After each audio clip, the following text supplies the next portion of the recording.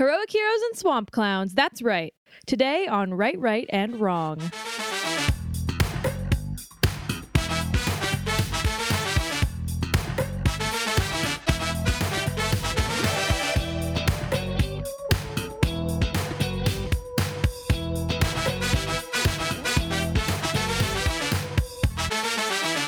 I'm right. I'm wrong. And this is Right, Right, and Wrong. My name is Luna. I'm Casey. And that's the show. Yeah. That's it. Welcome to Right, Right, and Wrong, the literary talk show where we rate the wildest new finds and dusty old relics of the literary world. Each episode will feature a common trope, otherwise known as a cliche, and an uncommon literary work, or a literary work. Okay, I take that back. A written work, something that someone wrote down at one point. Someone could be pretty much anyone ever. It could be like a book or fan fiction or maybe like a really weird academic paper if we feel up to that. Yeah. We're not going to limit ourselves to really anything. So that's cool. Or, you know what's even longer than those? The story part of a recipe page on a blog. This is true. That's always like, when I was born on a cold, cold winter night, northern Italy, and also my husband. And then you scroll all the way to the bottom and it's just website credits. I know, it's like tomato soup. Either way, we will rate these tropes and written works right. Yay. Or wrong.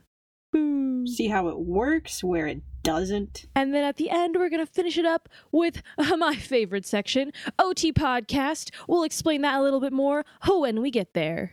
We're going to start this show out by introducing ourselves a little bit more than just our names. So, Luna, what do you do? I'm a middle school English teacher, but on Fridays, I'm an elementary school English teacher. I like to write stories. That's hot. I like to do art stuff.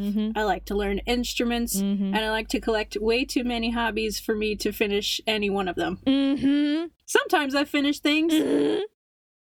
Usually not. That's true. I know this. I get distracted. All right. Casey, what do you do? Drugs. Just kidding. Drugs are for thugs. And pugs are for hugs. And mugs are for your drugs to drink. I don't like pugs. They just got a lot of snack going on. Okay, 1, that's offensive.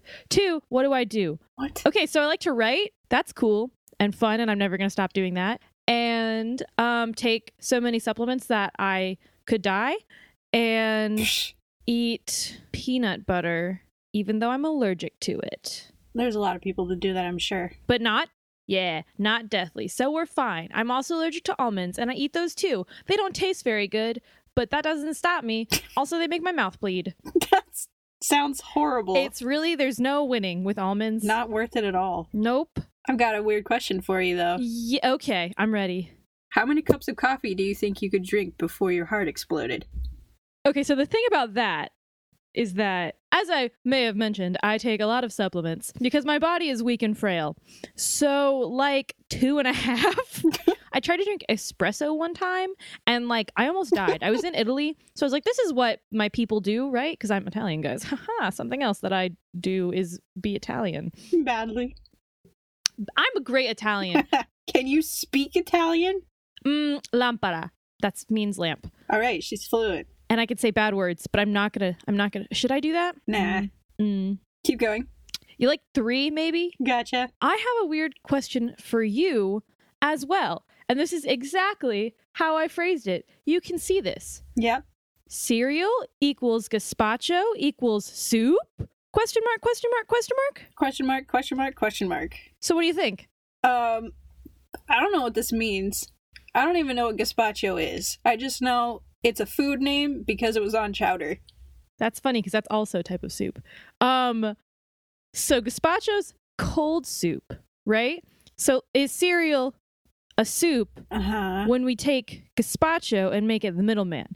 Okay. Then that raises the question, what is a soup? Is it anything floating in a liquid? Is it... Hold on. What? Soup definition.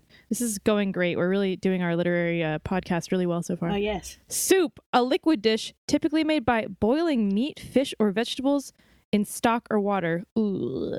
Okay. So you gotta have broth. But milk. It's gotta have broth. Or almond milk if you want your mouth to bleed. No. Or coconut milk if you want It coconuts. can be a cream soup, but it has to have vegetables and or meat. So cereal is not soup. Okay. All right. You win this round. Unless your cereal's just like real messed up. All right. Now let's talk about tropes. What's our trope for this week, Casey? Our trope. Oh, me. I'm the trope. Just kidding. It's not me. It's heroic heroes. Their only crime is caring too much. Boop. So like every protag of every teen YA novel? Yeah. So what is a heroic hero? It's not like a hard and fast trope where there's like one. It's hard to explain. So I feel like a good looser summation is like characters that can do no wrong except by accident. Or counteroffer, characters that the author has a really big crush on when they're writing. Percy Jackson. Rick Gordon, I'm looking at you. What? Well, to be fair, he did write him really well. Who are you talking about? Rick Riordan. Oh, sorry. I thought you meant Rick Riordan. Oh, yeah, that's the one. So right off the bat, I got a wrong for you. Mm-hmm. I don't know if it's correct, though. I want to ask sort of your opinion on this trope.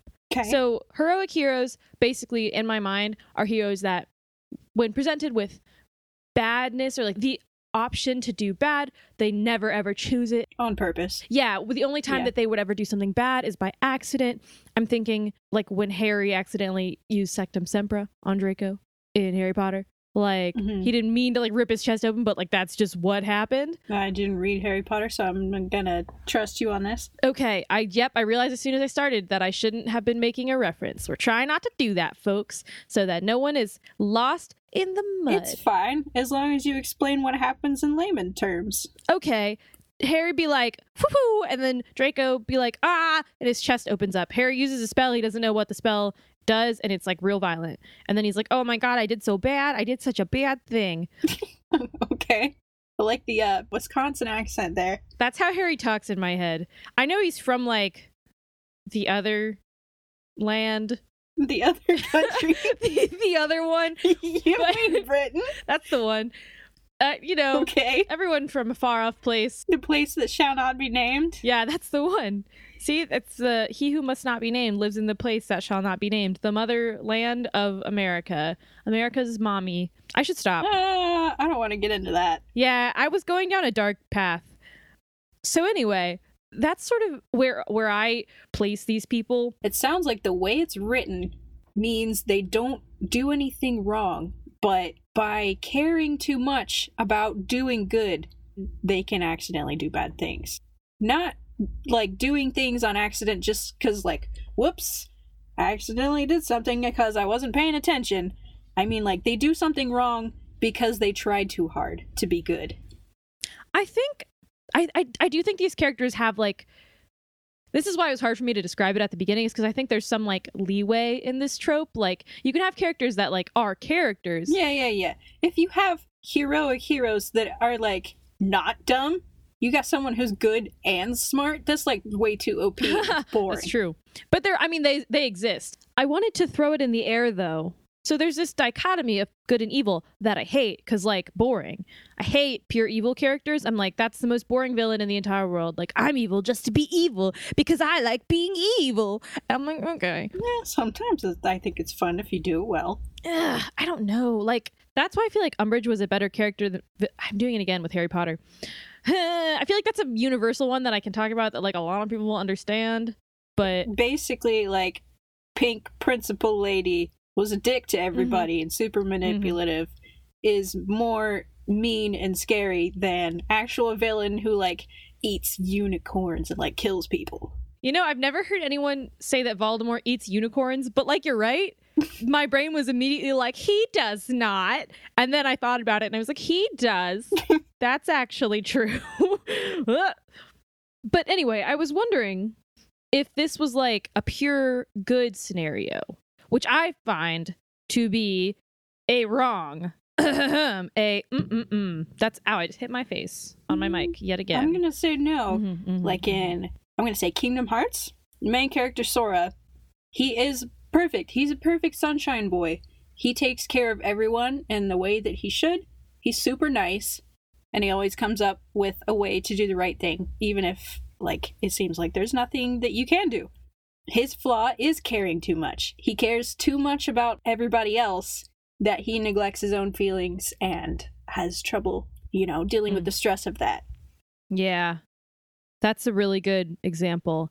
I haven't read Kingdom Hearts, but like the way that I've just heard him described, he seems like a pure good sort of a dude. Mm-hmm. Which, I rate that a big old no thank you. I'm going to say it's a very good, positive 100% yes. Oh my God. Okay, well, let's fight.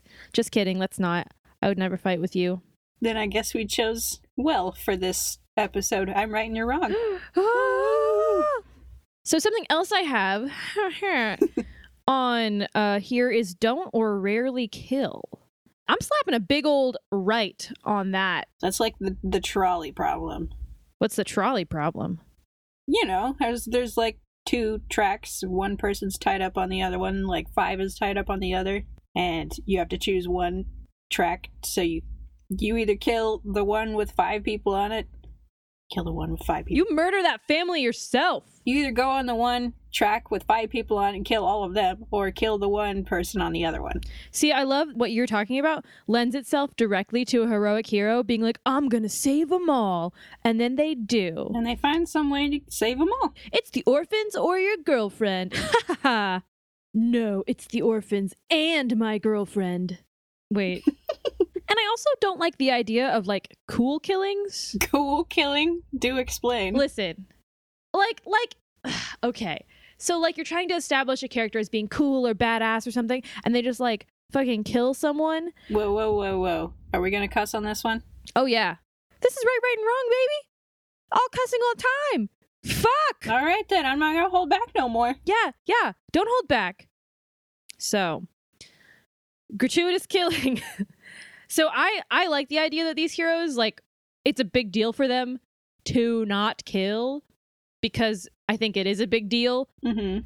But I will say, sort of in the same vein, I have it in big capital letters wrong when when heroes don't kill people who need to be killed. Nerds out there. Where are my nerds? You remember Avatar: The Last Airbender? Who am I kidding? Of course you do. So Aang, main character, bald little boy, has to kill Ozai, big buff man who is villain. But when Aang like didn't kill Ozai, I was like, oh my God. And it was like a whole big like conundrum. I was like, you're saving so many lives by killing this one person. But he took away his ability to do lots of killing. Yeah, I know. But like, if that wasn't a thing, if there wasn't like a Deus Ex Machina, like, okay, we're gonna preserve Aang's like sense of self and what, like, okay, like if that didn't exist and he just like couldn't kill Ozai, like, ooh, everything would have been bad still. I do remember seeing in this comic book, or it was a cartoon, I don't remember. There were still shots, but it was the hero dude who had backed the villain into a corner, like the edge of a cliff, and he was like, if you kill me, you'll be just as bad as me, don't you think? And then the hero with the gun was like, no, and then he shot him. He fell off the cliff. I love that. See, that doesn't sound like a heroic hero. That sounds like dimensional hero. Like a good hero, yeah. Doing what they need to do. I definitely laughed a lot when I first saw it too, so yeah. That's just like good writing, good subversion of expectations. Yeah. That is juicy. I wanna turn your attention to another trope within this trope. Mm-hmm. Keep your reward.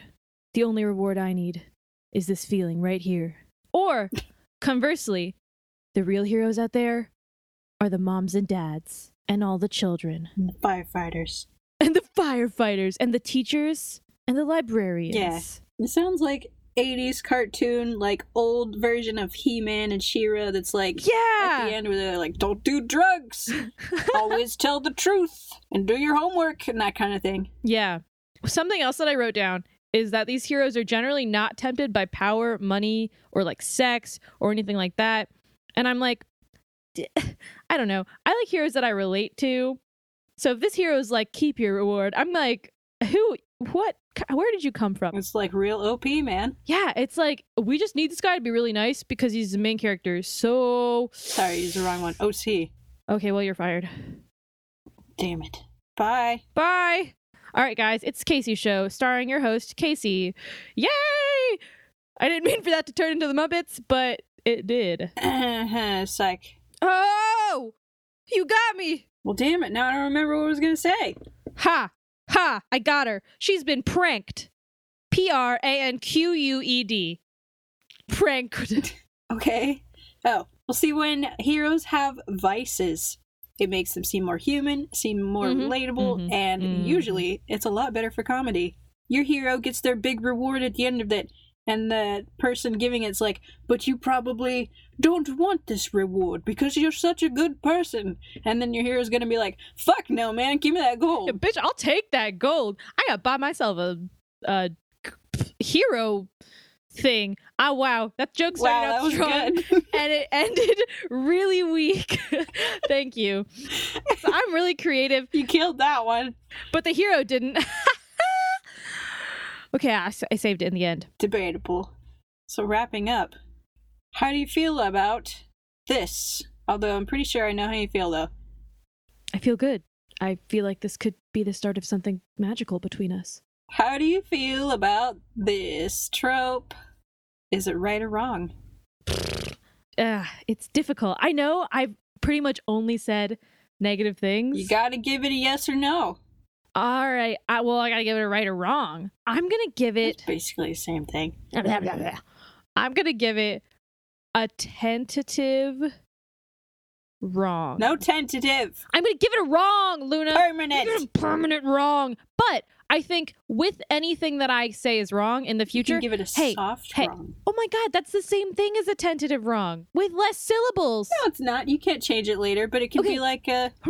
It's a soft wrong. There you go. Here's the thing. All my wrongs are going to be soft wrongs, probably. But that means is like, it's a wrong unless you do it oh so right. You know what I'm saying? Like, you can take this trope and use it to your advantage. That could be said for any one of them. I know, but I feel like I have to say All right. it. We gotta give an arbitrary yes or no Fine. answer then. I give it a wrong. What about you, Luna? I like it. I'm gonna give it a right. Just because my main reason, the character I talked about earlier, Sora, he's a sunshine boy and I love him so much. Okay, that makes sense. Also, you were really right earlier when you said that we like pegged the right. I'm right, I'm wrong. Because like, yep, that was a self-fulfilling prophecy. All right, now let's get some words up in here. Music. Yeah. All right, so the written work that we found this time, well, I found it, and Casey, I don't know, regretfully said yes. Yeah. I also regret reading it. It is called Swamp Clown by Kelly Tippett. Swamp Clown is a self-published 84-page book created through CreateSpace, an independent publishing platform. I have the synopsis here. May I read it, good madame? Give it to me. When 18, a young plainface of the small town of Clownstown must battle a swamp clown. Winning the fight earns the right into adulthood and to become a clown. Caroline, age 19, is well past the age to fight thanks to her overprotective being 2 words, now to fight. She must run away from home. But will she go through with it and brave the rite of passage? If she does, will she win and earn her clown face, or will she lose and be eaten? That's it. So that right there just sounded horrifying. Not just like as in like a psychological horror, just but like bad. It's so horrible, it's bad. For context, before we get started on the meat of this book, so Clownstown, right? Clownstown, which is like an A+ name. It's okay. Love it. I have that written down as a definite right, because that is the best part of this book, is that this author was like, what do I name my town full of clowns? Clownstown. I also want to mark that they changed the name of Clownstown like a couple times. Oh yeah, it definitely went from Clownstown to Clownstown, but like I think that was just, I'm gonna say it's Clownstown, and that every other version of it in the book was just a typo because I want it to be Clownstown so bad. So I really, really tried to find out if this person is a native English speaker. Like I Googled Kelly Tippett hardcore. I could find nothing. Yeah, because I don't want to make fun of her if she's not a native English speaker for like having bad grammar. Right, like if you're doing typos and you're out here trying your best to like write something in a language that isn't your first language, kudos to you. That's awesome. Hell yeah. If this is your first language and you wrote this book, I have some questions. I want to know how this person thinks, and then I want to leave immediately. Yeah, probably not. It's not great. Okay, another thing. I'm sorry. We're going to get into this, I promise. But we're not here to drag anybody through the mud. Like, it's really hard to put your work out there for people to read. So before anything else, like, I respect you, Kelly Tippett, for having a story idea that is unique. That is awesome. But you did put it out there for people to form opinions on. I might have some comments on some things that you choose to do. Okay, we got to start with the first sentence. We start off with a thick run-on, and we're playing the pronoun game. You want to read it, Luna? What kind of clothes are good to fight a swamp clown in? She had pondered before getting dressed in baggy jeans and a tight black shirt. All right, now imagine that for 84 pages. So it was me reading that out loud was very hard just because there's no punctuation besides the period at the end. So I have no idea what intonation am I supposed to have when I read this out loud or in my head. Yeah, there's like, it's not italics for the thought or like anything. And also, like, I've noticed that badly written stories always start with, if it's a girl anyway, and sometimes dudes, what they're wearing. Oh my god. And yes. Also, I want to say, it does not introduce her until the second page. Like, it starts talking about her, but it doesn't tell me who the hell it is. Yeah, no, Caroline, like the name Caroline does not come in. It is a whole lot of the pronoun game. She starts talking about what she's doing, and then she goes on a tangent about swamp clowns, and then the next page starts with, let's get back to Caroline, which is the first time they say her name. Yeah, it's like, who the fuck is Caroline? You're reading and it's like, okay. I want to point out right here, it says, again, comma, none of them Jabath. What the hell does that mean? J apostrophe bath. I think it's a typo, but it is a specific looking typo. None of them Jabath, unless by accident when it rains, and that doesn't truly wash away their grime or make them smell any better. Points for redundancy.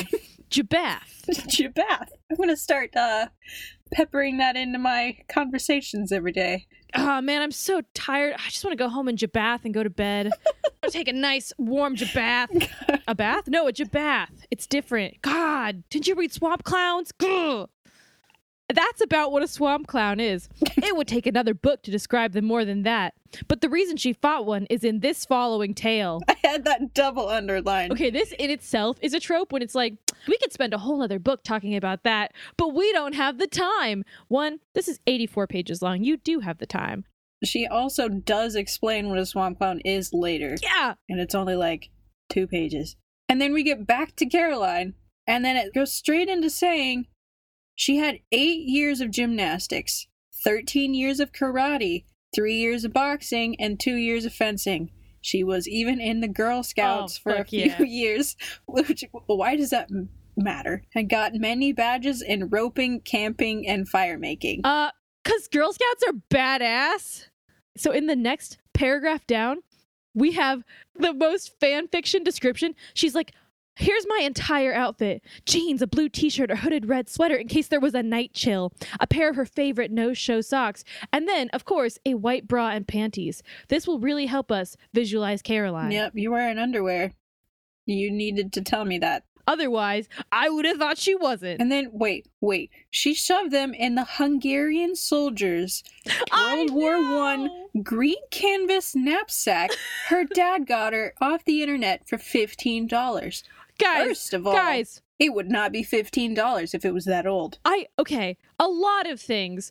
One, for all my writers out there, like, you don't need this much description ever.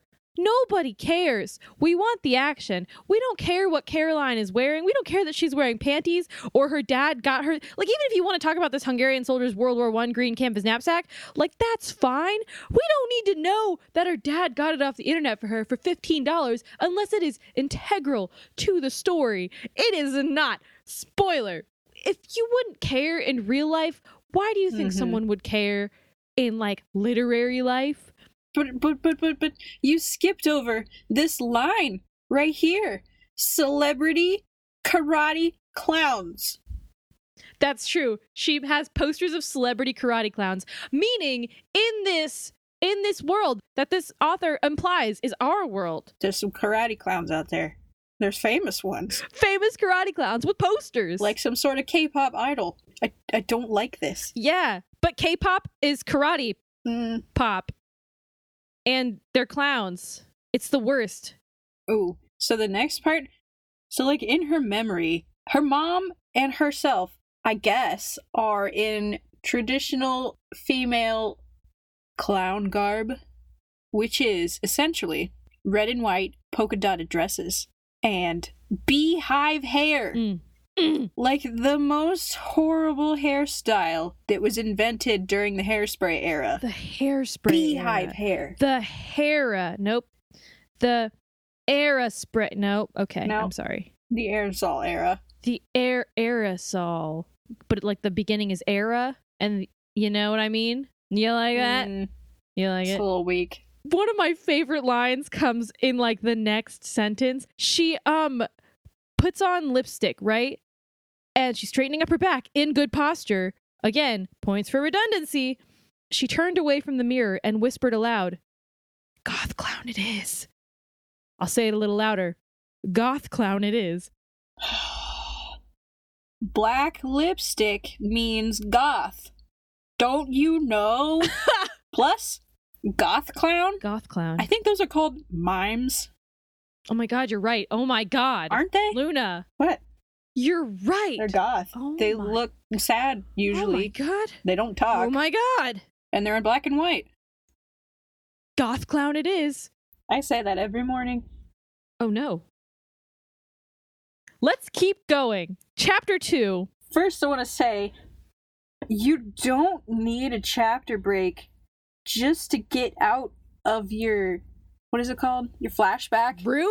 Oh, yeah. You just left the bedroom, and then the next chapter starts with going down the stairs. I don't know why she decided that, like, chapter 1, like, oh yeah, this was meaty enough. She had a flashback and put on panties. I don't get it.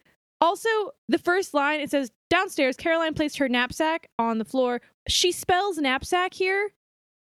NAP dash sack. A sack full of sleeping. A sack full of naps. Yep. And she does this for the rest of the book. And every time I saw it, it took a year off my life. Casey, I'm going to have to ask you to read this book a couple more times. Oh my god, are you trying to kill me? So she goes down, and she's going to talk to her mom.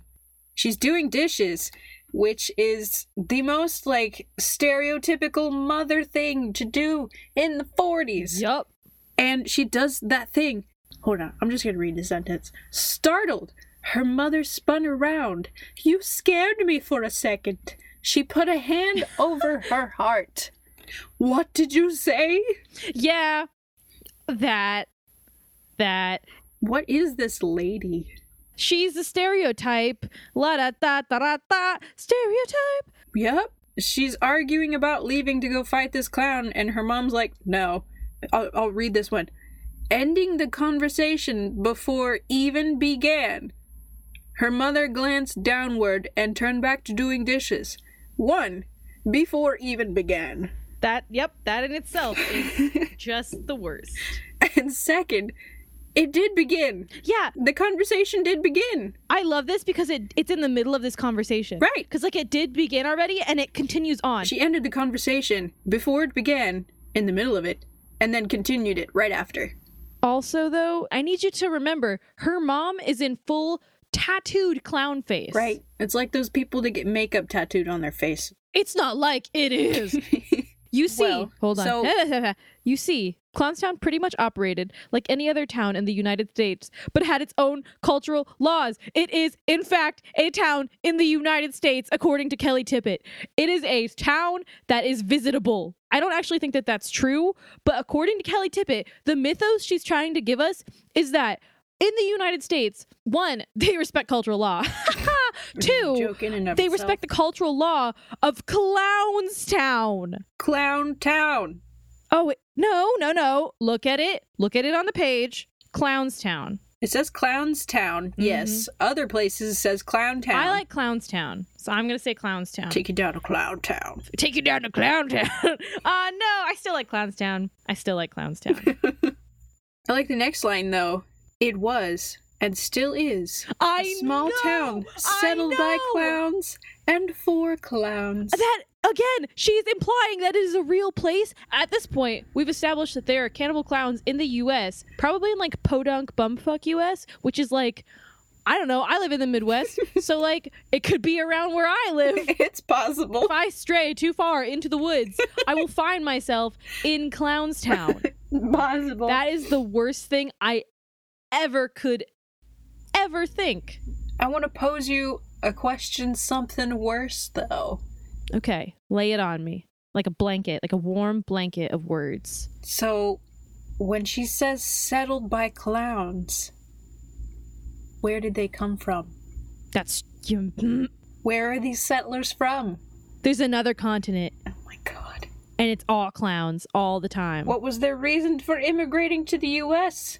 Was it like the Irish running out of potatoes? They ran out of food. They ran out of people to eat. So they ate each other. Yeah, they ran out of people. No, the cannibalism thing didn't start until the Great Flood, which was in the U.S. I don't know. What the hell do clowns eat? What'd they run out of? God, I don't know. Souls of the innocent? Balloon animals? Yeah, probably one of those. And then the last bit of the info is that when the kids die, they are taken back to the Swamp Clowns village, deep into the marsh, and eaten. What the fuck? No. If they are not eaten right away, they are taken back to the Swamp Clowns village, deep into the marsh. Their bodies are stored in a salt house. What the fuck? 1, how do you know? That's a good question. Like, you learn a little later that there were like 2 clown factions and there was like a great flood or whatever in the past, which is just the weirdest thing. But just to happen in the middle of the U.S. Just the weirdest thing to happen. But basically the cannibal clowns were like, okay, farmer clowns, like, give me your children, and if they're strong, then they can work on the farms, but if they're weak, they're our food. And the farmer clowns were like, that seems fair. The other option is that, like, when there was that craze of people that, like, dressed up as clowns on the side of the street, like, some of them got really, really into it, and they formed this community, and the Great Flood happened, like, immediately. And so, like, this has all happened in the course of a few years. Don't like that. Let's keep going. Fine, comma. Carolyn screamed and slammed the door when exiting the house. That's fun. Chapter 3, I actually like the first sentence. Dusk saturated the sky in colors of cotton candy blue and candy apple red over Clownstown. Like, it says Clownstown. It does say Clownstown. I'm gonna say Clownstown because it's Clownstown in my heart. I like that. Like, yeah, okay, it's a little redundant because we use cotton candy and candy apple. But, like, it gives you fair vibes. I get a mental image. Like, I thought that was okay. Yeah, that was good. And I felt like it was worth noting. So later on in this page, this is, like, really, really small, and it's going to take 1 second to say. But basically, Caroline is sneaking out, and she's going, like, downtown. She's heading towards the bar. The sidewalks were still busy with the town's clowns window shopping. It's such a hard thing to read. If we lengthen town's clowns, it'd be the town's clowns. That's all I wanted to say. I second that motion. Motion passed. Thank you. I don't know if that's what you say when a motion gets passed. If there's, like, something better, like, aye.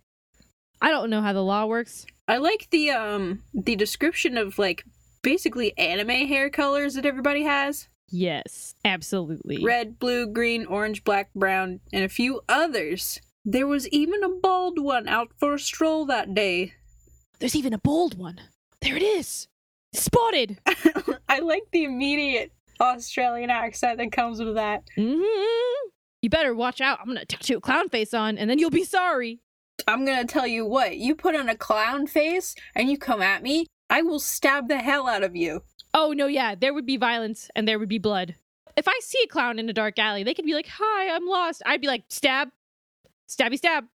I'm not a heroic hero. God, no. I feel no guilt or shame in stabbing a clown that comes up to me. It could be broad daylight. I would stab the clown. I feel like I'm incriminating myself and you're incriminating yourself. Oh, definitely. But, you know, if a clown gets stabbed and I'm a suspect, like, it probably was me. Like, I'm gonna be honest. Ain't no clown incidents around me anymore. I'm good. That's true. You don't live where the clowns be. I do live where the clowns be. I could live near Clownstown. And that is the story of how I stopped sleeping forever. Can we skip to chapter 4, which is arguably my favorite chapter in the entire book? Wait. Okay, I'm waiting. Wait. I have something I wanted to point out. Uh-huh. So we get into this bar that she's going to, apparently. She gets threatened, but also hit on with the same sentence, and he pecks her on the cheek. I don't know what is happening. Can we skip to she's chapter 4? She's getting hit on. Yeah, she's getting hit on a lot. I really want to skip to chapter 4 because it's the best chapter. Fine. Yes! Chapter 4, the best chapter. I just want to say, people are being dicks. They're hitting on her. They're just being nasty in general. Well, I feel like it's one of these things where it's like, rah, rah, rah, rah, I'm a bad guy in the bar. So chapter 4. One line, very short. Okay. I want to say. Lay it on me. She began. Stop.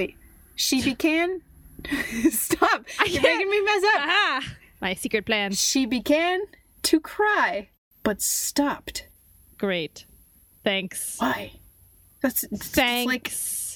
That really added to my reading experience. Yeah. Awesome, Kelly Tippett. Cool. Chapter 4. She also has, like, no sense of time. Chapter 4. Yep. Yes. Okay. Chapter 4 is my favorite chapter, and it starts out like this.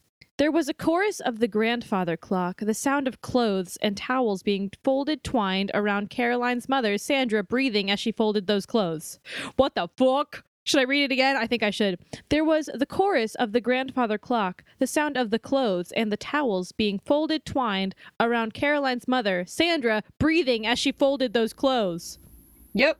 I have it written here. This sentence is so bad. Yup. That is the running oniest. If you're normally breathing, you don't hear it. Sandra's breathing today. Like, that's good. I should hope so. And then this whole chapter is just Sandra, who is her mom, and Kyle, who is her dad, having a conversation.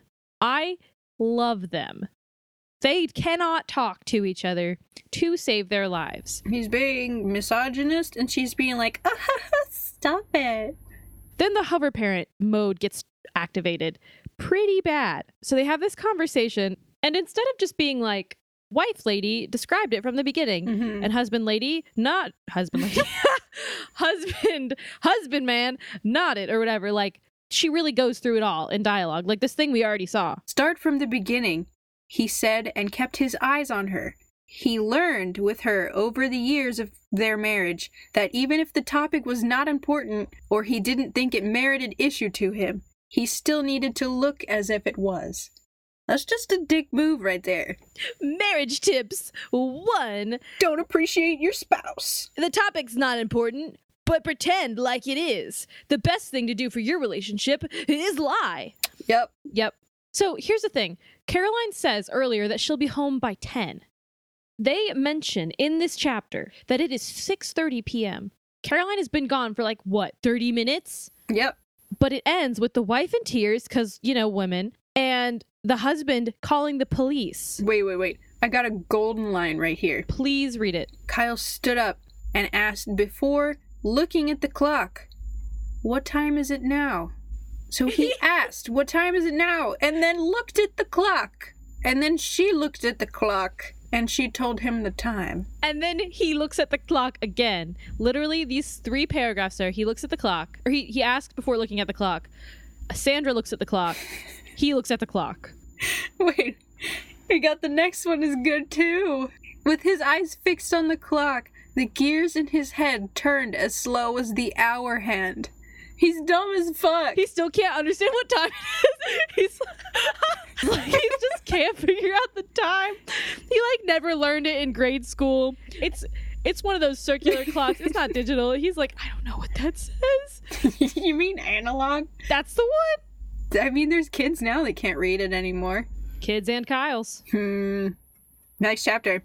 And the next chapter. I don't know how I feel about this line. You tell me, good or bad. Knapsack. It's in the first sentence. Knapsack. On the other end of the bar, perched a crow of a man. I like it. That's the ringmaster, right? Who is the villain with a name like the ringmaster. But a ringmaster, just as a position, is not a clown. Oh, isn't he, though? No. No. Yes, and Luna. Also, I like that we meet Mike in this chapter, the bartender whose nameplate read Mike. And then she says, "Thanks, Mike." Mike took a second glance at her, then looked down at his name tag. Oh, smart girl. Nope, just able to read. We call him Ringmaster for obvious reasons. The top hat and mustache, mainly. I guess they weren't that obvious. Also, why are you introducing people at your own bar? That's weird. This ain't a dating service. If we scroll, I'm going a little further down. So this chapter is basically the introduction of the clowns who were going to be here for the next few pages. So we have Roscoe, the cowboy clown, Barry, the rodeo clown, Doc, the nurse's aide clown. That's really weird.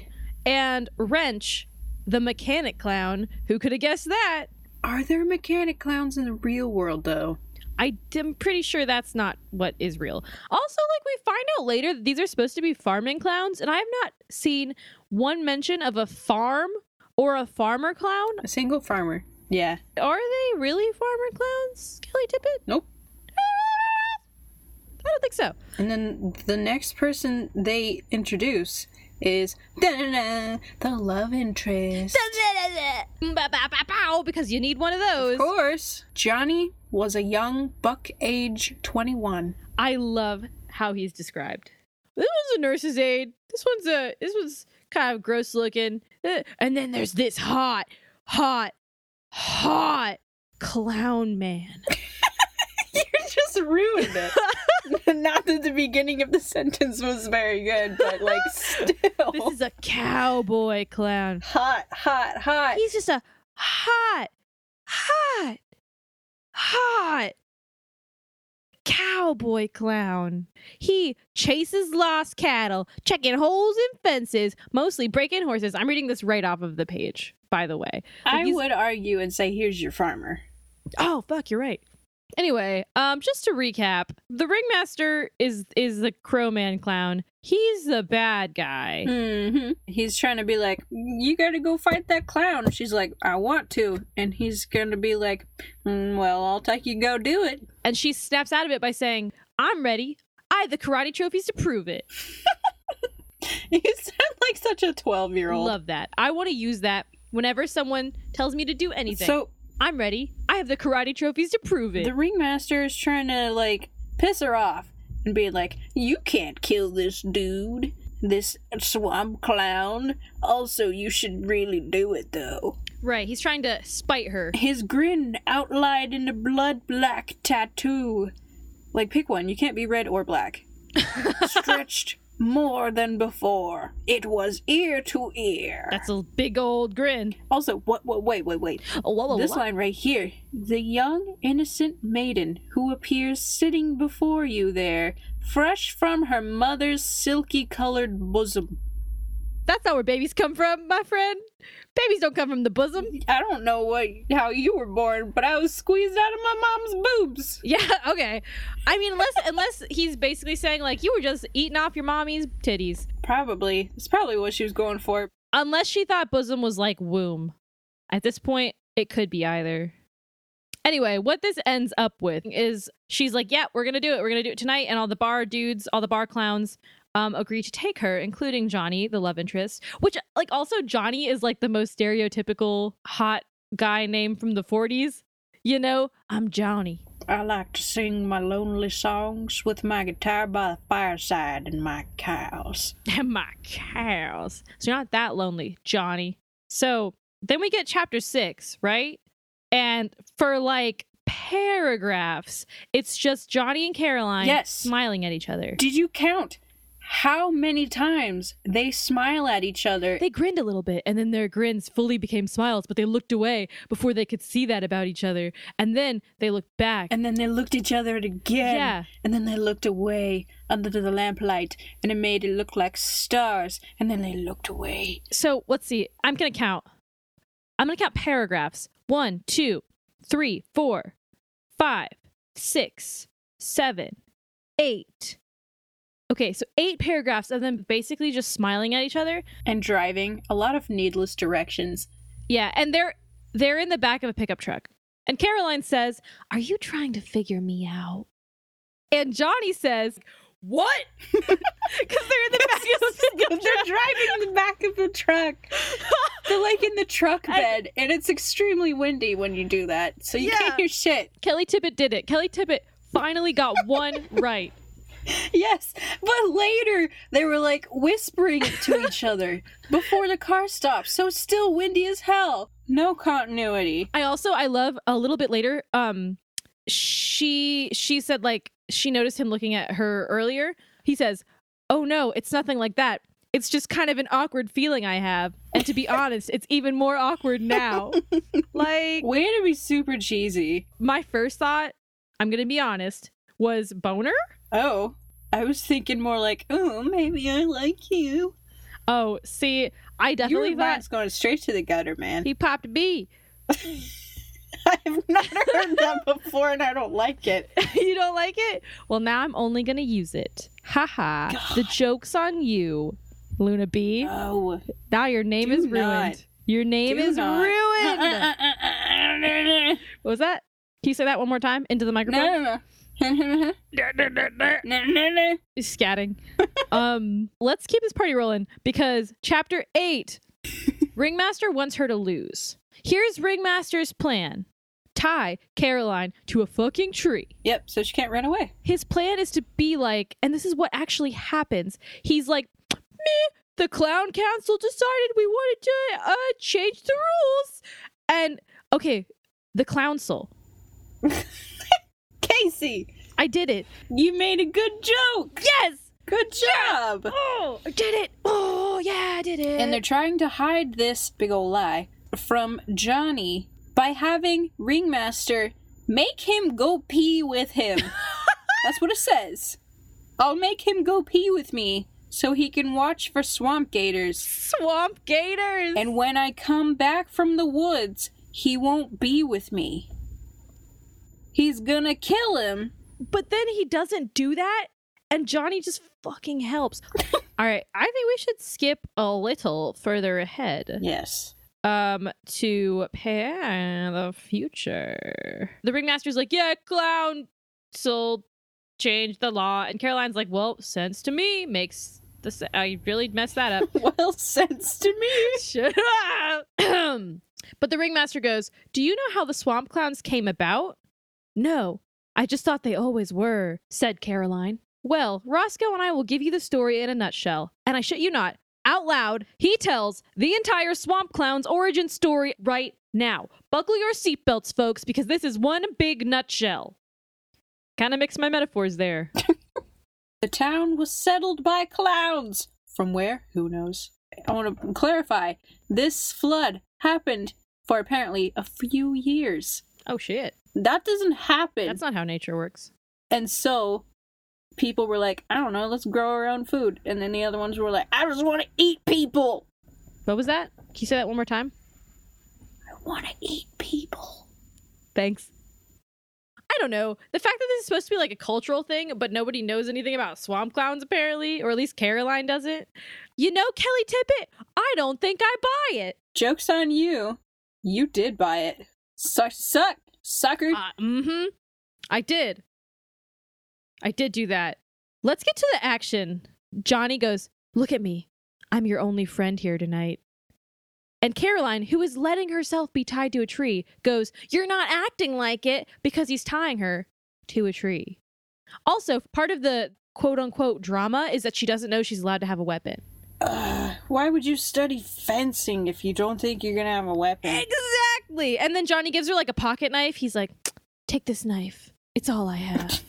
Don't be afraid to use it. Like, fuck you. Of course she's gonna use it. Also, leave it to the love interest, who's like some lonely cowboy.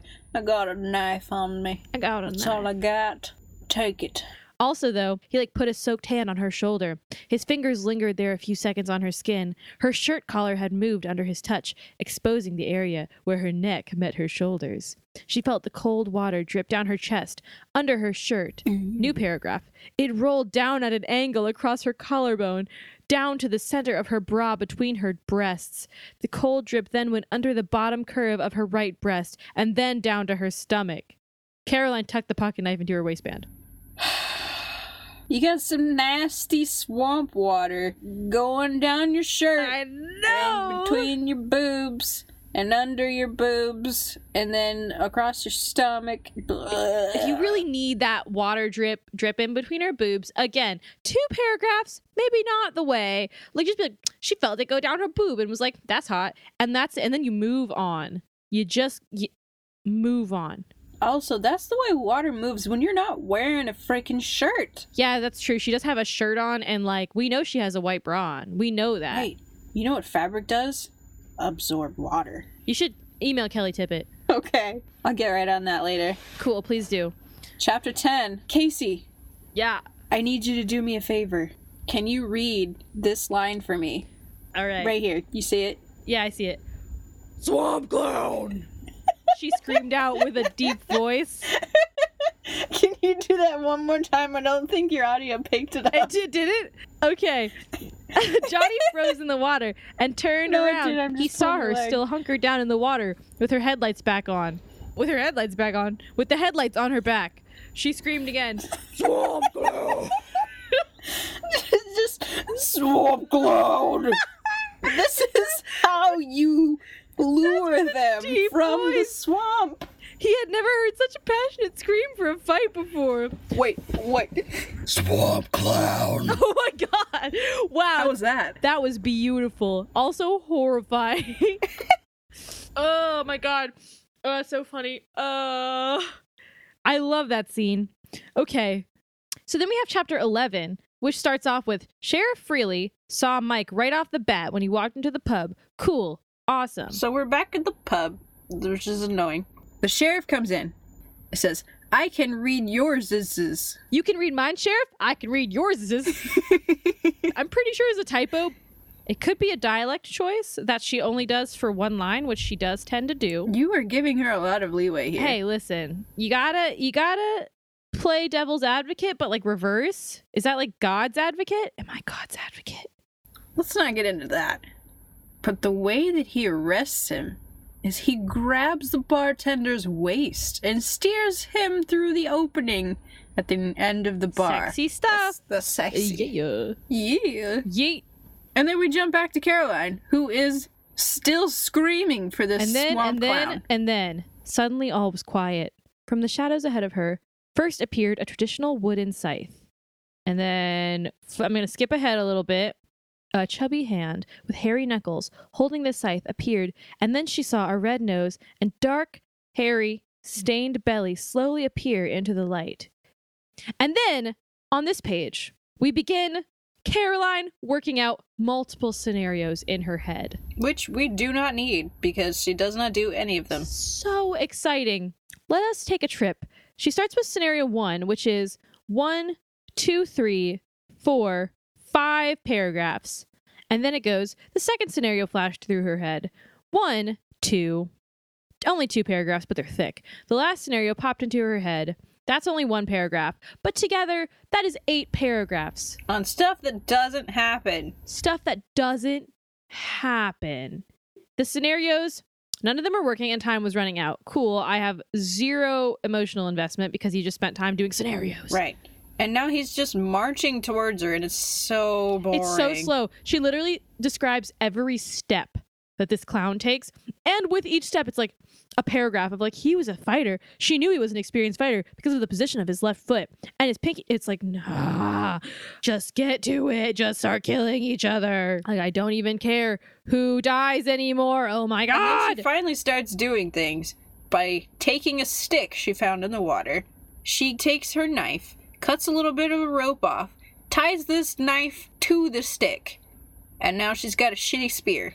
She does this while Swamp Clown is just standing there, which is amazing and to me. then while he's marching towards her, she ties some rope to the other end of this spear, and she just starts swinging it around. She makes a goddamn weapon in front of him. I might add that it says swoosh, swoosh, swoosh. I'm a fan of onomatopoeias sometimes. I'm okay with, like, a good swoosh swoosh. At this point, this is the least of this book's sins. Okay. I'm gonna need you to say that again. I'm a fan of what? I'm a fan of onomatopoeias. No. What did you say before? Swoosh swoosh? Yeah. I'm a fan of a good swoosh swoosh. Okay. A good swish swash swoosh swoosh. So, she's swinging this shit around. He comes up. He raises his scythe. And... swoosh swoosh. Swoosh swoosh. She, swings this rope around, lets it shoot towards him. It sticks in his eye socket. And he just kind of dies. Immediate death. Instant death. And then she takes his scythe and she, like, cuts his head off. And then she just drops the head in the swamp. Why cut it off in the first place? Yeah, that seemed a little needlessly violent. I guess she was, as you say, training for this her whole life, so that's cool, I guess. She didn't even fucking use the karate. She just chucked a spear at him. It's a good thing she used her fucking Girl Scout skills to tie a knot, though. So the moral of the story is if you want to survive, karate don't get you nowhere. Girl Scouts, now that's the way to kill a man. Yep. The ending is so unsatisfying. It's bad. So basically, like, people are getting arrested for reasons because, you know, they're like they could have been...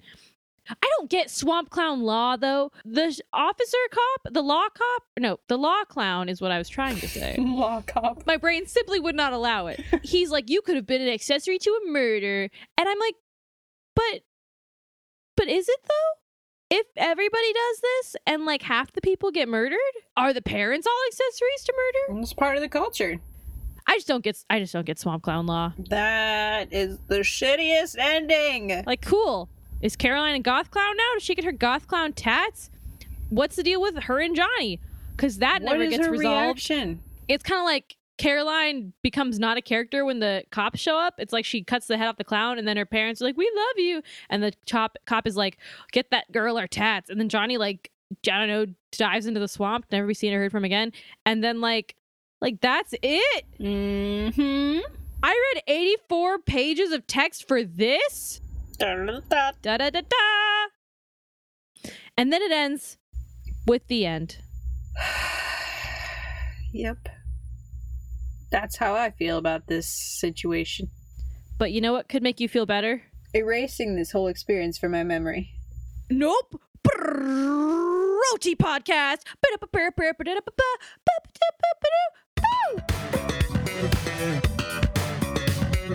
Wait a minute. Are you saying Bro TP podcast or are you saying OTP? OTP, as in one true pairing. It is a slang term that the kids these days use when they're talking about their favorite literary couples. So, for example, if you are the most boring person in the entire world and you like Harry Potter and Ginny Weasley as a couple, you would call them your OTP, your one true pairing.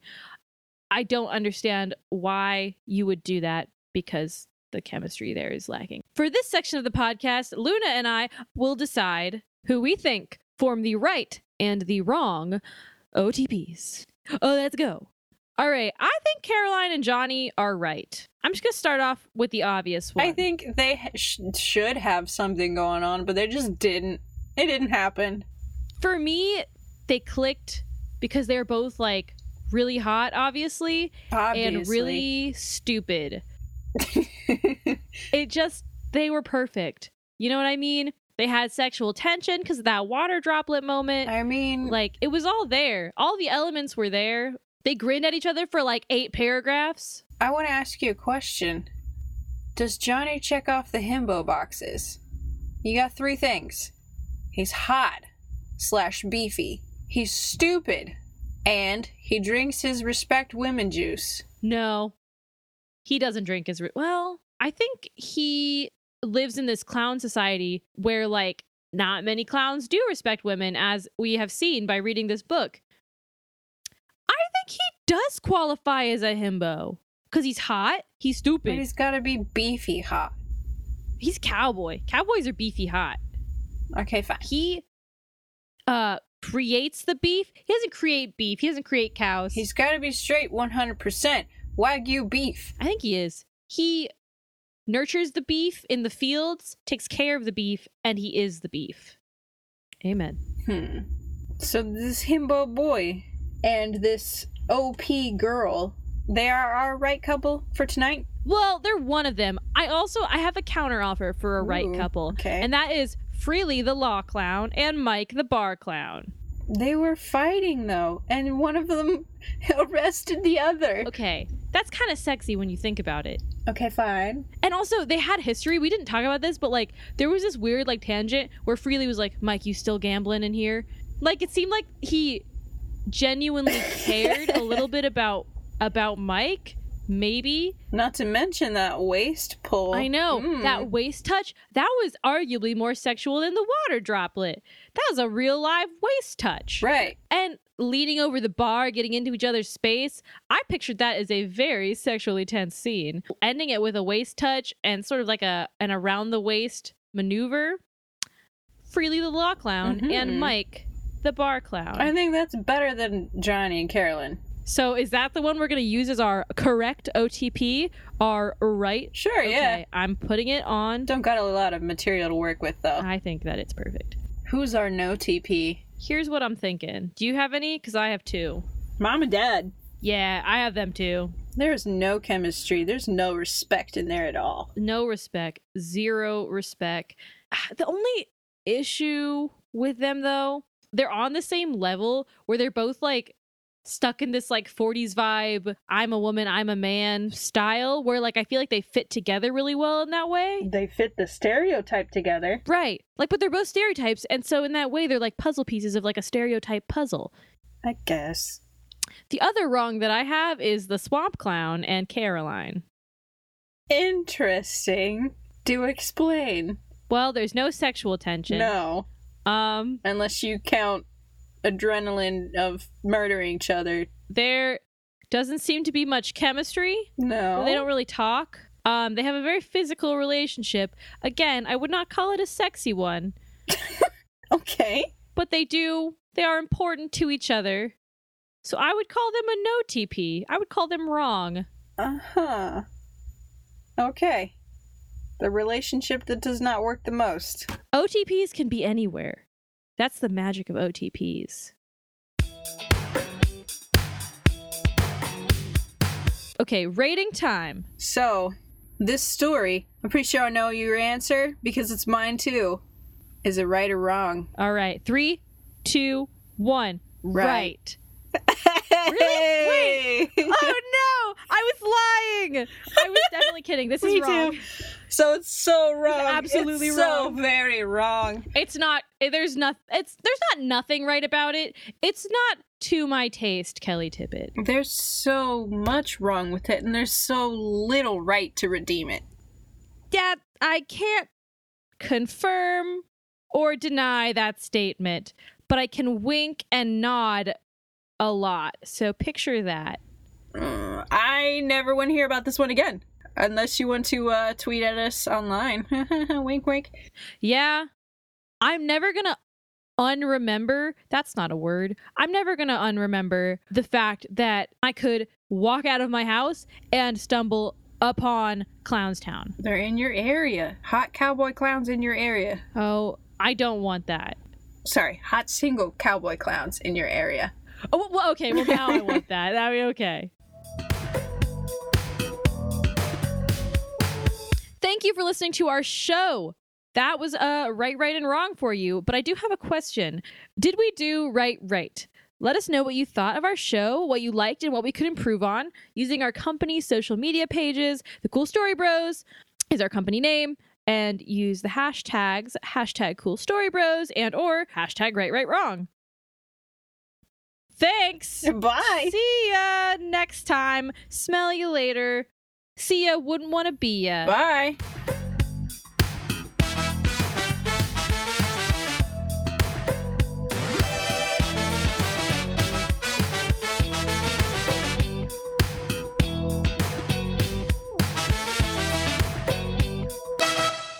Clownstown's out there somewhere, you know.